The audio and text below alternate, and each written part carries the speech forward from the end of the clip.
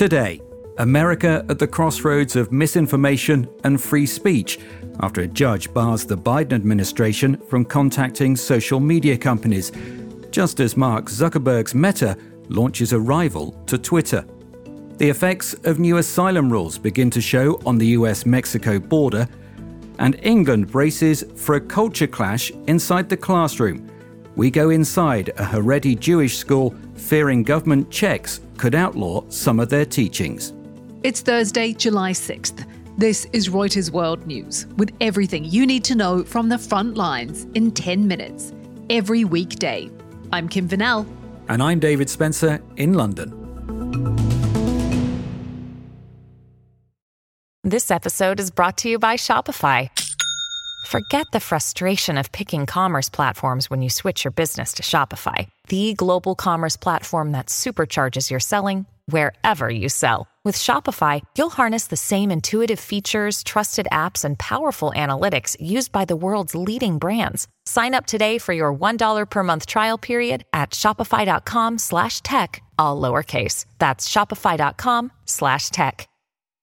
We start with the latest breaking news from around the world.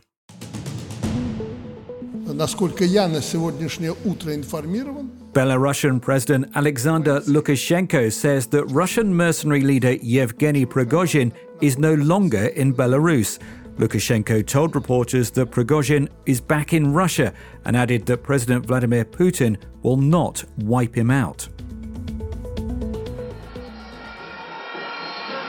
Thousands of people on the streets of Tel Aviv, some chanting democracy after the dramatic resignation of the city's police chief. In a televised statement, District Commander Ami Eshed said he was quitting because of political interference. He said members of Prime Minister Benjamin Netanyahu's cabinet wanted excessive force used against anti-government protesters. The cocaine discovered in the White House on Sunday was found in a cubbyhole in a West Wing entry area, a source has told Reuters. They said it's where visitors place belongings before going on tours there. The White House says the Secret Service is now checking visitor logs and camera footage. An Australian minister has called Donald Trump Jr. a big baby after he cancelled a planned speaking tour. The younger Trump said it was called off due to visa issues. But Home Minister Claire O'Neill posted on social media that the son of the former US president had actually cancelled due to poor ticket sales. Mark Zuckerberg's launched his direct challenge to Twitter, with new app Threads gaining millions of users in the first few hours. Those quick to join the new Meta platform included Kim Kardashian and Jennifer Lopez, as well as prominent politicians. Much like Twitter, the app features short text posts that users can like, repost, and reply to.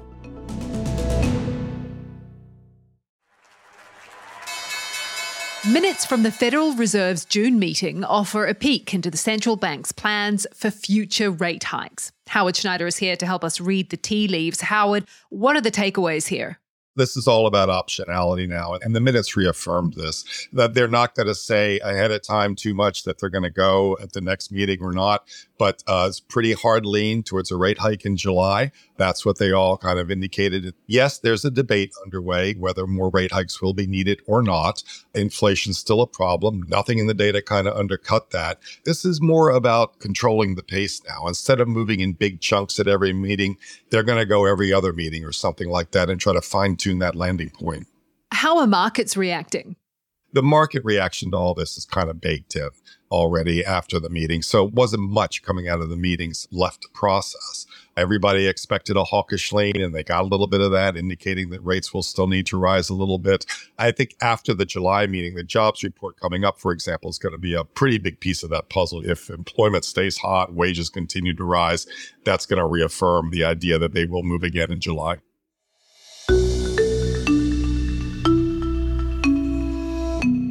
The Biden administration being blocked from contacting social media companies about disinformation could have a huge impact on the 2024 election.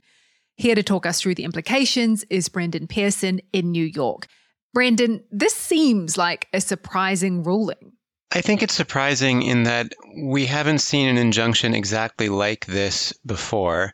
It is quite broad in that it bars whole categories of Biden administration officials from contacting social media companies outside of very narrow circumstances. For example, if there's a national security interest, something like that. But it does seem to block the kinds of efforts that some administration officials were undertaking after the 2020 election and during the COVID-19 pandemic to get social media companies to kind of filter or limit the spread of false information.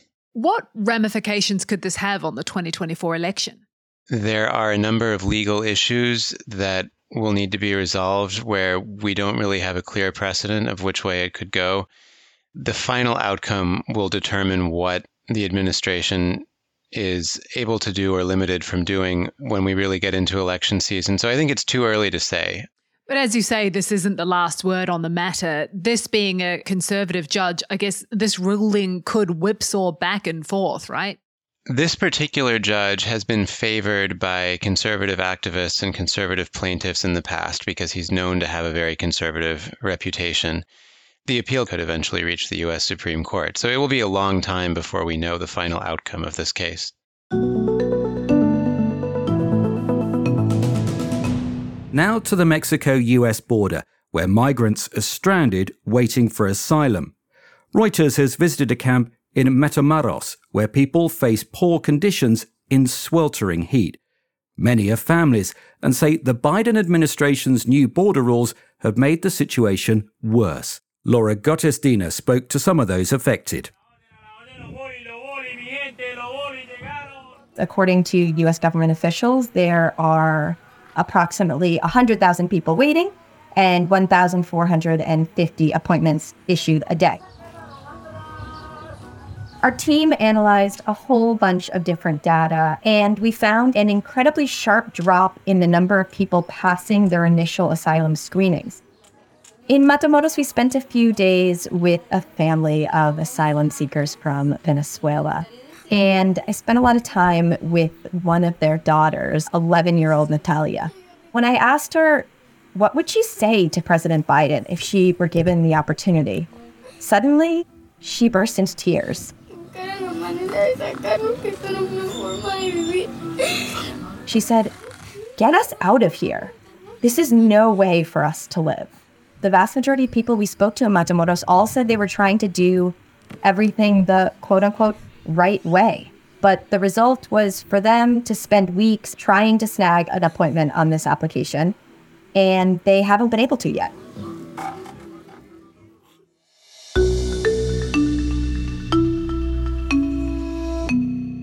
In the UK, an increase in homeschooling since the pandemic has led to concerns about the extent of education for a generation of children. In England, new rules are being put forward to register all children who are home educated. Some fear that the traditions they abide by will be outlawed. Jonathan Saul's been to one such school to find out more. The children in this high school aged between 11 to 16, which is lower than their secular counterparts, which usually graduate at 18. But they say that they cram a lot more intense study in that period before their students go on to higher learning, particularly studying the holy Jewish texts. One of the people I met who's very, very passionate about his learning, but also about his future and his education, is a student at the school called Yossi Hamilton. Yossi is 15 years old. It's very good that the government are trying to raise the standards of education, but instead of looking at what they think we should be doing, they should look at the results. The boys that come out, are they good? Are they emotionally healthy? Can they join the workforce? Are they enjoying what they're doing? There is something good to what we're doing. Obviously, we're doing something right. So I think it's very good what they're doing, and definitely some things need to be pruned, but I don't think that everything needs to be changed. This is part of a broader clash that seems to be emerging between faith-based communities and what they see as increasing intervention by the state. In many ways, the secular state. Certainly, this is building up into a potential culture clash between regulators, in this case, either the government or local authorities, and faith-based communities, which include not just the strictly Orthodox Jewish community, but Christians and Muslims as well. Jonathan Saul in London for Reuters. That's it for today's edition of Reuters World News. We'll be back tomorrow with our daily news show. To make sure you know what's going on in the world, don't forget to subscribe on your favourite podcast player or download the Reuters app.